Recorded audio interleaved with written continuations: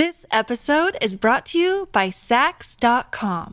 At Saks.com, it's easy to find your new vibe. Dive into the Western trend with gold cowboy boots from Staud, or go full 90s throwback with platforms from Prada. You can shop for everything on your agenda, whether it's a breezy Zimmermann dress for a garden party or a bright Chloe blazer for brunch. Find inspiration for your new vibe every day at Saks.com. When you need mealtime inspiration, it's worth shopping Kroger, where you'll find over 30,000 mouth-watering choices that excite your inner foodie. And no matter what tasty choice you make, you'll enjoy our everyday low prices, plus extra ways to save, like digital coupons worth over $600 each week. You can also save up to $1 off per gallon at the pump with fuel points. More savings and more inspiring flavors make shopping Kroger worth it every time. Kroger, fresh for everyone. Fuel restrictions apply. Look, Bumble knows you're exhausted by dating. All the, must not take yourself too seriously, and 6'1" since that matters, and what do I even say other than, hey? Well, that's why they're introducing an all-new Bumble, with exciting features to make compatibility easier, starting the chat better, and dating safer. They've changed, so you don't have to. Download the new Bumble now. Welcome to the New Books Network. Welcome to New Books in Women's History, a podcast channel on the New Books Network. I'm your host, Jane Semeka, professor of history at Brookdale Community College. Today, we'll be discussing a new book by Dr. Kimberly Chrisman Campbell titled Skirts, Fashioning Modern Femininity in the 20th Century, published by St. Martin's Press. Dr. Chrisman Campbell is an award-winning fashion historian, curator, and journalist. She has worked as a consultant and educator for museums and universities around the world and is the author of Fashion Victims, Dressed at the Court of Louis XVI and Marie Antoinette, Worn on This Day, The Clothes That Made History, and The Way We Wed, A Global History of Fashion, Wedding Fashion, and Red, White, and Blue on the Runway. Dr. Kimberly Chrisman Campbell, welcome to the show. Thank you, Jane. I'm so excited to be here. Oh, how did you get interested in fashion history? I've been interested in fashion history since day one, pretty much. I didn't know what to do with it, though. I thought maybe I wanted to be a designer. I loved the history of fashion, but I didn't really know that was a job until I got to college. And by that time, I was all ready to go into journalism. And I took a history class on material culture in the 18th century. And we got to pick any topic we wanted to write about it. And I said, well, can I do a hoop petticoat? And the professor said, sure. And that ended up being my first published article. And I learned that there were grad schools I could go to do more of this, and museums where I could put this degree to work. So I didn't look back after that. Oh, that's so interesting. So what do clothes tell us about society? They tell us a lot about society, particularly about women's history. Clothing is communication. Clothing is diplomacy. Clothing is soft power. It's never just clothes. And I think we all underestimate that at our peril.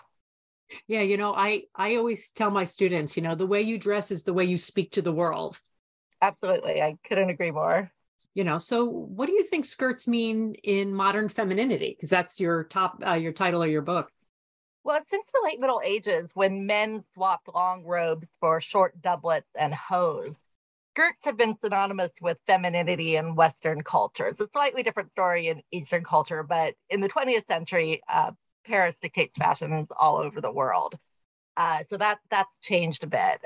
The skirt is not just one of the oldest forms of clothing, but one with longstanding symbolism surrounding sexuality, childbearing, marriage. So it's a symbol of femininity on both a metaphorical and a strictly visual level. If you want to indicate that a bathroom or a cartoon mouse is female, you put a skirt on it. That's really true. So this felt like a really fun book to write. It includes cultural icons, movie stars, political figures, even Star Trek is in there, First Lady. And wars and skirts. Skirts are through the through line that connects all of it. Absolutely. It was so much fun to write. And even though I study fashion for a living, I learned just some things I didn't know, like the surprising history of the poodle skirt or the strapless dress. And just as fashions change over the time, the way we talk about them and the way we think about them has changed. So a little black dress means something very different to us than it did in 1926. The naked dress has had many meanings over time. And there's a lot we can learn from that evolution. Of course, the word skirts itself has often been used as a synonym for women. Even before the terminology skirts was used, women were called petticoats, petticoat government, a bit of stuff, a bit of skirt. And that language and that slang surrounding women and their skirts has always really fascinated me. So it was fun to dig into that a bit in the book. Yeah. And so style and fashion is connected to moments in history in your book. And it really works so well. And it begins, of course, with the Greeks, right? Because the Greeks are the beginning in Western civilization, right? So the book begins with the Grecian influence or goddess dressing, which I got to say is fun to have fun there. So can you talk a little bit about what the Grecian influence or goddess dressing means? Yes, well, fashion history doesn't usually fall neatly into 10-year or even 100-year periods. But I do think that when you're talking about a new century or a new millennium, it's always a time for reflection and renewal, and fashion always expresses that. So because the book was a history of the 20th century, I wanted to begin in 1900 or the early 1900s. And it made a lot of sense to start with Mariano Fortunni's Grecian revival gowns. These were radical in their simplicity, doing away with the corsets and petticoats and other underpinnings that had distorted the body in the 19th century. It was a complete fashion reboot, and it set the tone for the more body-conscious and cerebral dresses of the 20th century. So by tapping into this very ancient ideal of beauty and a very ancient way of making clothes, Fortuny infused these very ephemeral garments with the weight of history and created something that was timeless, but also shockingly modern. Yeah, and you connected also to dance, right? A lot of the dancers of the time. Yes, because these gowns allowed you to move in ways that you couldn't before. Right. Yeah, it was really nice to learn a little bit about them too. You know, these dancers of the era who, made these pleated dresses just move. Right, or had the long veils or trains that they could manipulate as part of their dance. The fashion and the dance are very hard to separate, particularly at that time period. Yeah. And so sports culture also begins in earnest in the 20th century. And it has a major impact on fashion. So you write that women's tennis has created fashion drama throughout the century. Yeah, I included a whole chapter on tennis skirts in the book because debates over women's fashion and women's bodies have always played out on the tennis court and still do today, as Serena Williams can certainly testify. Tennis is one of the oldest sports played by women, and it has been co-ed and skirted since day one. And many players have experimented with wearing pants or shorts, but even Serena will tell you, skirts are the way to go. It's easier to play in. It gives you more freedom of movement. And tennis is also, of course, a sport very bound by its traditions. And things like wearing white and wearing skirts and playing on grass courts are very much a part of that. And I don't think it's an accident that many tennis players, including Williams and people like Suzanne Lenglen and Helen Moody, were fashion influencers off the court as well as on, and even had second careers in fashion and textile design. I really enjoyed learning about Lenglen. She's fascinating. She's one of those key people I write about in all my books. I know, and she wears sneakers, right? Also, and that's sort of bridging us from skirts into shoes a little bit, but and they call them Lenglen shoes because she was the first and the most prominent person to do it. And the Lenglen bandeau, fashions were named after her before she started designing them on her own. Yeah, that's great. I saw last week that Billie Jean King's dress from the Battle of the Sexes that you write about is now on display at the Smithsonian. Yes, that's another one I wrote about in my previous book, Worn on This Day. King was very conscious that match would be televised. And there was a lot of pressure, not just to play well, but to look good or at least look photogenic while doing it. And of course, she managed both easily and won the match. Mm-hmm. And she wins the moment also, right? She wins it all in both sides, right? Culturally and yes, and that's why she's Billie Jean King. Yeah. So my favorite is the little black dress. I'm not gonna lie, that's like my favorite fashion piece for myself, and also for the book. I really enjoyed that section a lot. So when did the little black dress become the uniform of women's fashion? Well, the little black dress, as we know it, made its first appearance in 1926. It was designed by Coco Chanel. Now, when you and I think of a little black dress, we might picture something short and sexy, but Chanel's little black dress was neither. It had long sleeves, a round neck, a knee-length skirt. There's a picture of it in the book as it looked when it appeared in Vogue in 1926. What was truly radical about it was its simplicity and its somber, if practical, color. Before then, black had been associated with mourning. Now, elaborate mourning dress fell out of use during World War I because it was considered wasteful and bad for morale, because everybody would have been in mourning. Chanel certainly wasn't the first designer to make an everyday black dress, but hers, again, met the moment. It captured the spirit of its times perfectly. It was the right dress at the right time. Vogue called it a Ford, meaning that, like the Model T, it was reliable, affordable, and it only came in one color, black. Yeah. And it's slimming and always elegant. It's like never wrong, right? Yes, absolutely. But at the time it was considered too simple. It was something that, you couldn't tell if you were looking at a lady or her maid. And that made it very shocking and very modern. Yeah. And so the little black dress also is, it's got such staying power, because then it goes even, when you talk about Breakfast at Tiffany's in that chapter too, and Audrey Hepburn in the book. Yeah, and the elegance of it, sleeveless or long or short, that the little black dress is, I just think it's just never wrong. I just love the little black dress. It's my favorite. A lot of the dresses in this book, though, I didn't set out to write about fashions that have stood the test of time, but many of them have. And, they were of their moment, but they have also been something that women have loved and worn for decades afterwards. Yeah, it's terrific. And World War II had a significant impact on women's fashion. So what were some of the ways that the war changed fashion trends? Well, in the past couple of years, a lot of people, journalists, have called me up to ask me to predict the pandemic's effect on fashion. And I keep going back to World War II as my crystal ball, because there are so many parallels.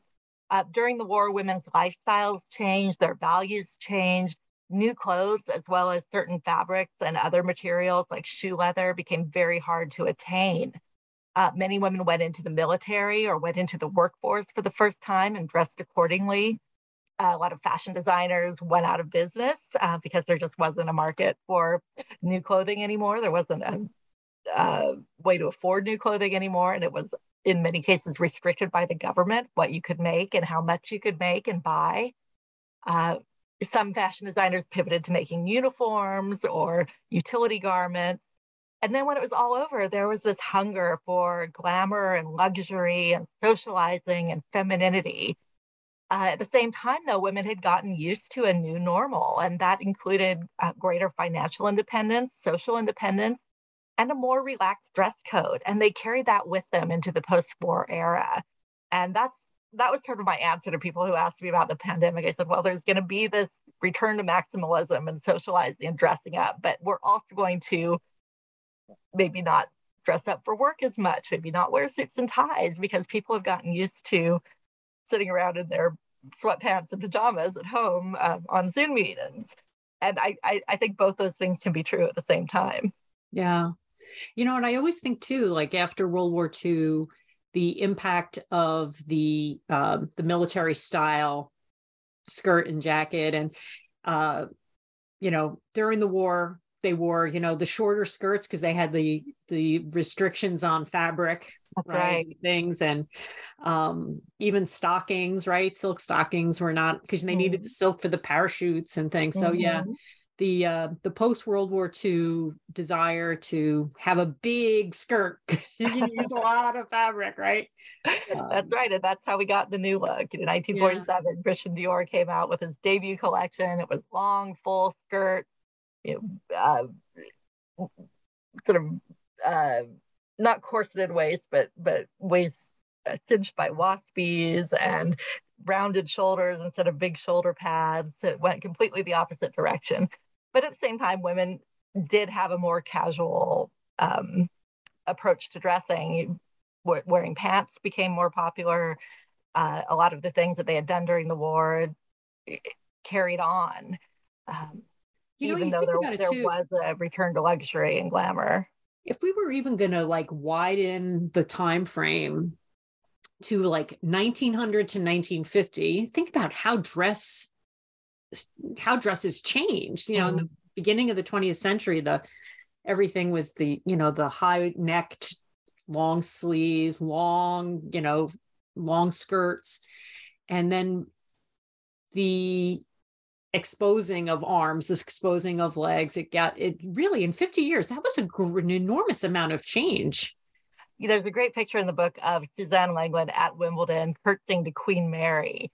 And Suzanne Langland is wearing a short skirt, sleeveless. She's got, her headband on, I think, and her tennis shoes. And then Queen Mary is wearing a hat. She's wearing a corset. She's wearing a long skirt. And just the contrast between those two women, I think, is so wonderful. And even though the Queen had traditionally been the arbiter of fashion, she looked so outdated and so out of place compared to this modern young woman in her short skirt and sleeveless top. Yeah, she does. She looks old-fashioned, and it's interesting, even today, when you think about the royals today, when they have events, and, there have been quite a few royal events in this last few months, just because the Queen's passing away and things like that. And I've been looking at it thinking, it's, when we see the royals dressed up with hats and feathers and more traditional early 20th century clothing, now it has a meaning, right? Mm-hmm. It kind of means the time of the royal greatness in a way. It's like hearkening back to an earlier age. Well, and I think the reason why skirts are more popular now than they were, say, 30 years ago is partly because of the visibility of younger members of the royal family who are photographed constantly and, on the internet everywhere, wearing hats and skirts and dresses. And also I think of someone like Michelle Obama, a younger and very fashionable first lady who did not wear jeans around the White House. She typically wore skirts because that is what's expected of that role. But combine that with the internet and mass media, and that has a huge impact on fashion for all of us. Mm-hmm. Yeah. And you do write about Diana. Yes, Princess of Diana. course. Yeah, because she really had such an enormous influence on fashion. Her influence, though, I think, was more almost in casual wear, because she was more notable for wearing casual clothing than for dressing like a royal. And she was, very young, very fashionable. I don't think of her, though, as a fashion influencer so much. I mean, I work on Marie Antoinette too, and to me, they're very similar in that they were not innovators. They were very high profile women who followed fashion rather than setting it. But just because of their high profile, they by default set fashion. Right. But I don't think of Princess Diana as sort of an edgy experimental dresser in any She looked great in clothes. I guess she in clothes, right? And she always dressed appropriately and beautifully.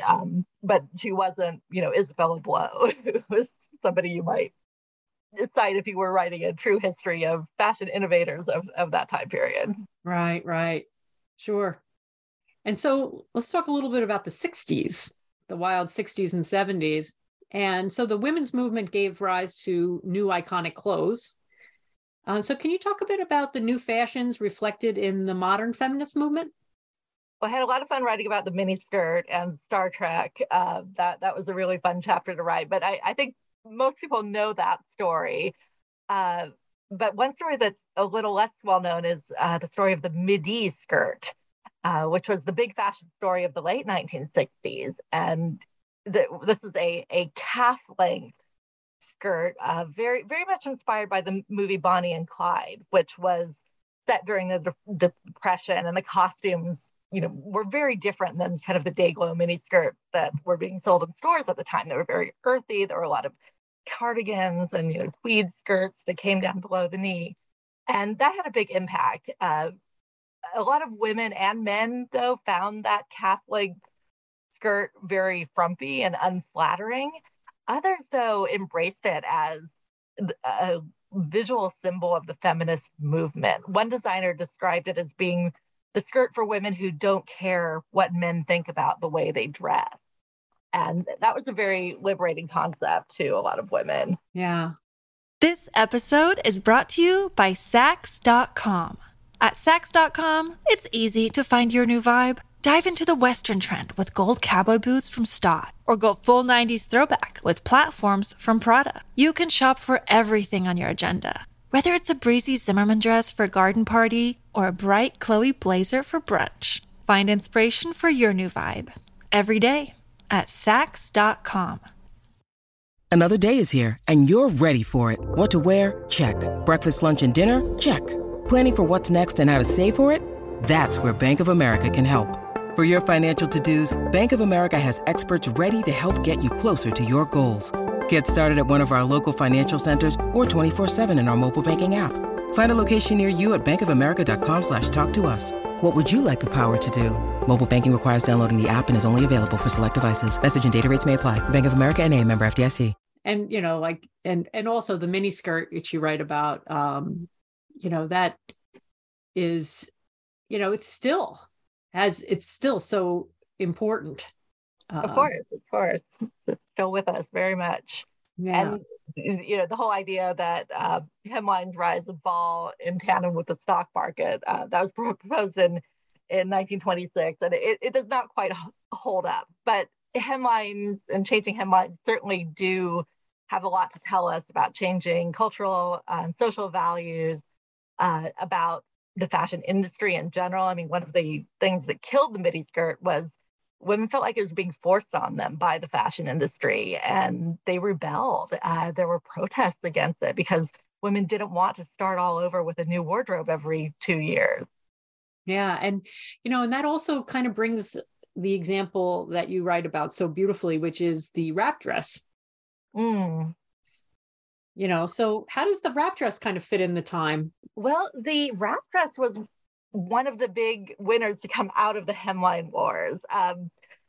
The hemline wars referred to this tension between the midi and the maxi and the mini in the late 60s and early 70s. And the backlash to that chaos, which very much reflected the chaos happening in other areas of American society, was twofold. First of all, a lot of women started wearing pants.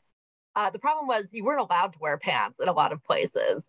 We could talk more about pants, but they were not the be-all, end-all solution to, I don't want to wear a skirt anymore, because you couldn't actually get away with them in restaurants and workplaces and schools even. Skirts were required in many cases.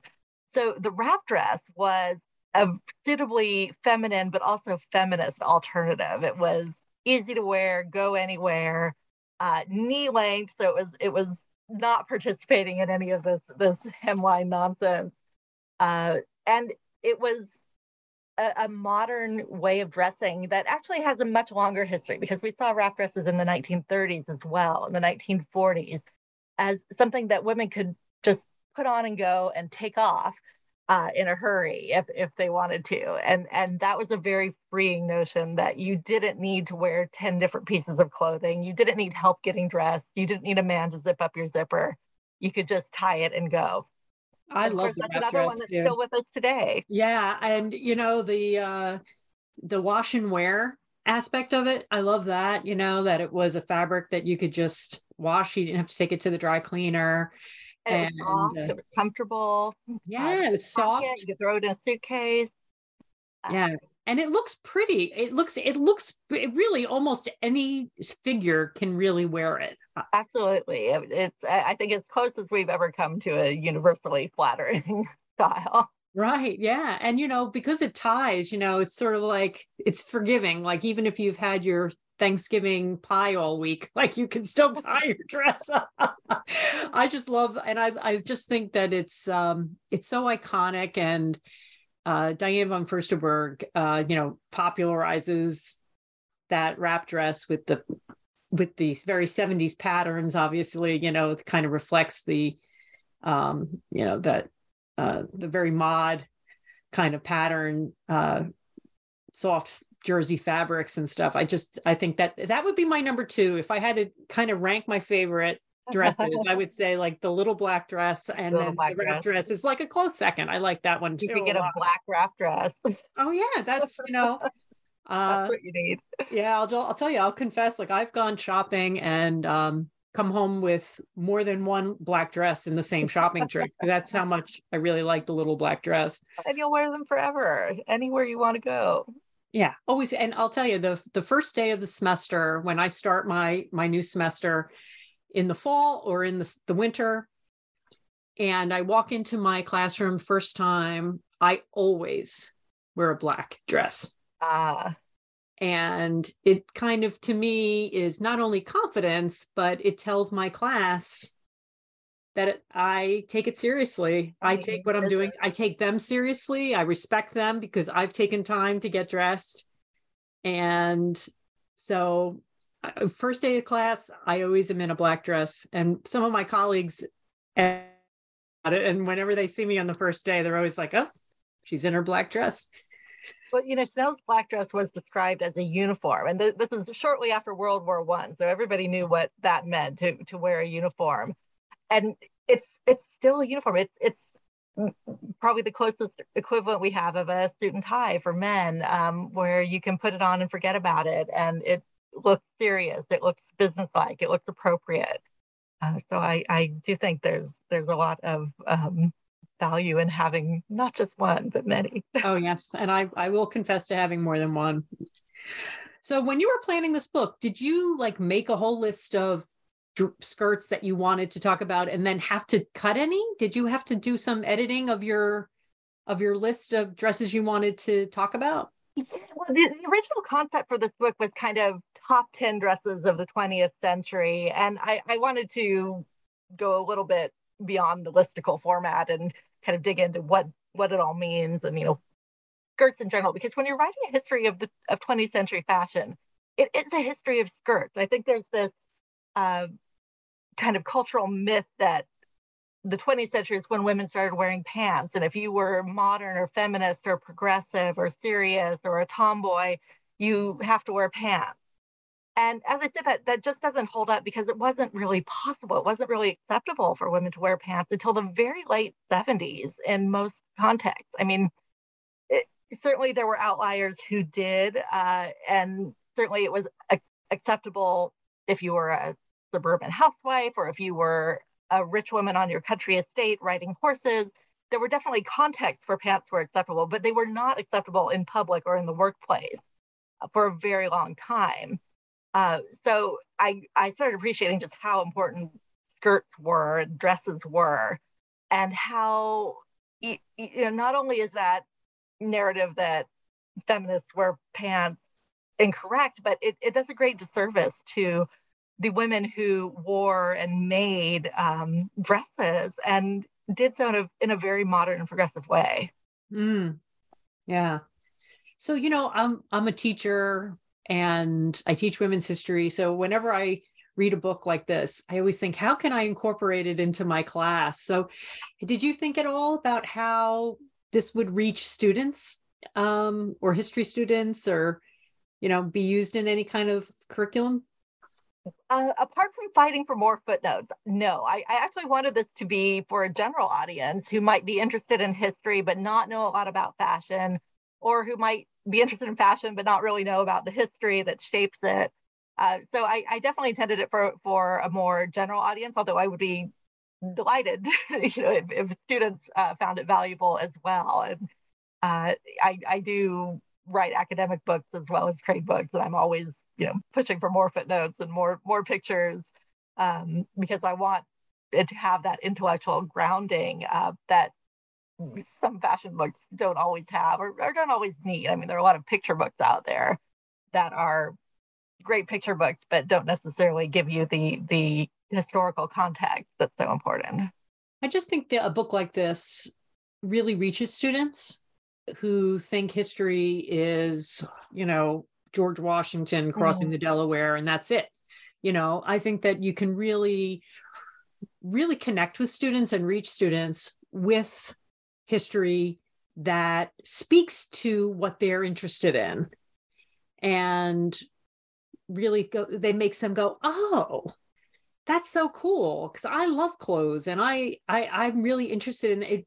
I think I find it as a really fantastic and effective way of reaching history students. And they have to do a project in my course, and often they have to pick a topic of a woman to do some research on, and they have to actually produce their own podcast, and that's the project. Fun. And often they want to do somebody who's either involved in the cosmetic industry, like Bobbi Brown. They want to do designers.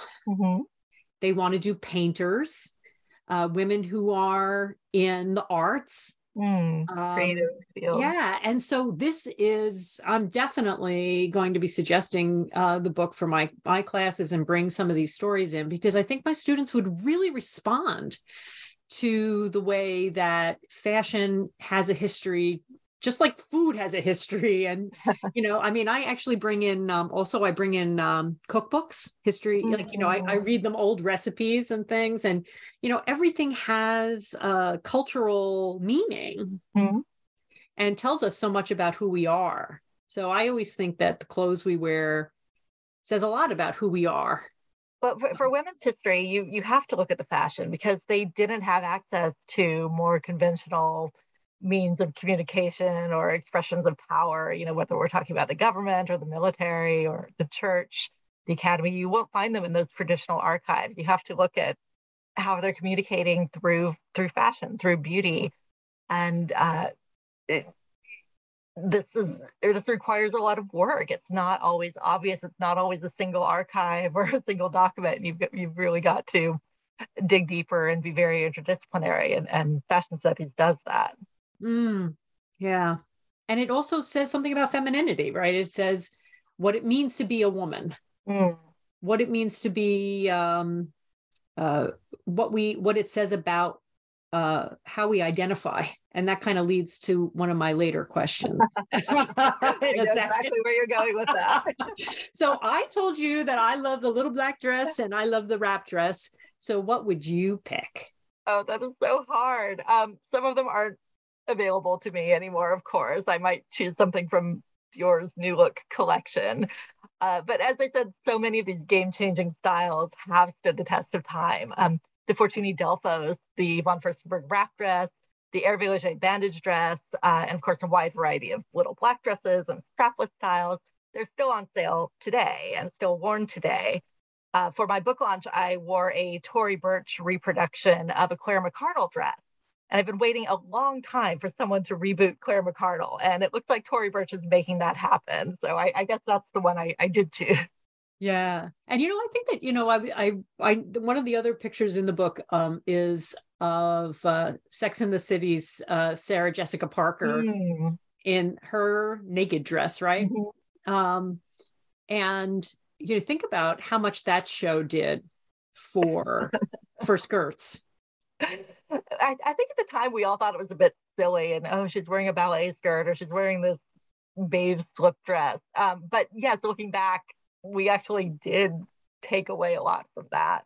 I know. It was easy to make fun of at the time, but look at the impact on the shoe industry alone. Yeah. And if fashion is fun, at the same time it says something. And, think about just being in that wardrobe room of Sex and the City. I mean, probably the racks of clothes there would just make your mouth water, I'll bet. So in the conclusion of the book, you talk a little bit about, it's almost like a little bit of a left turn here and talk about upskirting. So I was wondering, can you talk a little bit about what upskirting is? Well, I wanted to bring the book into the 20th century, or the 21st century rather, because it's all about fashion in the 20th century. But of course, this all impacts the present. And upskirting, meaning taking a photograph up somebody's skirt without their permission, certainly existed before 2002. But the launch of camera phones in that year made it much easier to take and, more importantly, to share upskirt photos. And victims of upskirting found that this new technology was not often covered by existing laws about voyeurism or pornography.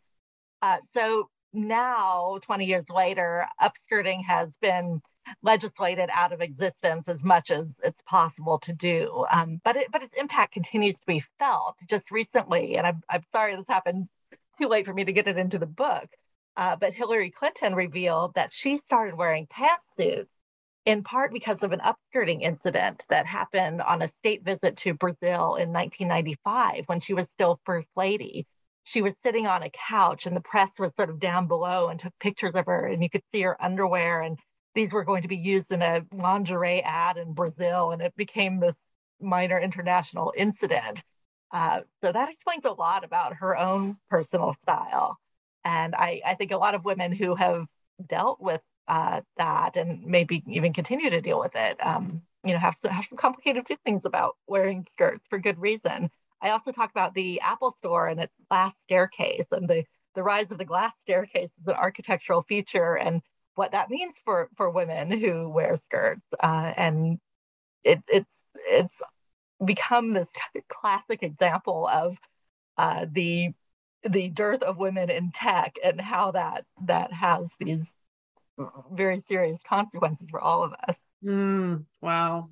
That's really interesting. So what's the future of the skirt? Well, in 1971, the designer Halston predicted that pants for women, which were a new thing at the time, were going to be with us forever. I don't think he was wrong, but that doesn't necessarily mean that pants are going to replace skirts anytime soon. In fact, skirts have actually become more fashionable in the 2000s than they were in the 1980s and 90s. And that's due to a number of factors, partly because pants are no longer seen as a controversial right or a statement. You can be powerful and feminist without wearing a pantsuit. Moreover, skirts are now embraced by men on a scale that we haven't seen in the past, even during previous flirtations with unisex fashion in the 1960s and the 1990s. So the last chapter of my book, after talking about upskirting and glass staircases, talks about skirts as menswear. Yeah, I think that was a great way to end. I have to say, I thought it was brilliant to bring it to that be the conclusion, because, being on a college campus as I am every day, certainly young men are embracing that. And I'm definitely seeing, that's part of what I think is so great about fashion too, is watching what everybody else wears and thinking about, oh, that's interesting. But we've often talked about unisex and androgynous fashion, but we mean women wearing men's clothes, never the other way around. And I think if we are interested in true, gender fluidity, true unisexuality, it's got to go both ways. Oh my God, that's your next book. Harry Styles, right? And that's the way that fashion and society are mirrors of each other. Well, that's the end of this book, and it'll be interesting to see, 20 years from now whether that's still happening. But I think maybe it will. Do you have another project on the horizon? I am working on a project. I don't have a publication date for it yet. It's a very long-term project, a biography of a designer called Chester Weinberg, who's a sort of forgotten American hero of mine. Oh, fantastic. Well, we'll all look forward to reading that one as well. I want to thank Kimberly Chrisman Campbell for joining me on the show today. This was the most fun read I have had all year, honestly. So buy this for your fashionista, your historian in your life, or yourself. I think you'll have a really good time reading it. Thank you for a great discussion. Thank you, Jane. It's my pleasure. We've been talking with Kimberly Chrisman Campbell about her new book, Skirts, Fashioning Modern Femininity in the 20th Century, published by St. Martin's Press. Until next time on New Books in Women's History, this is Jane Semeka. Keep reading.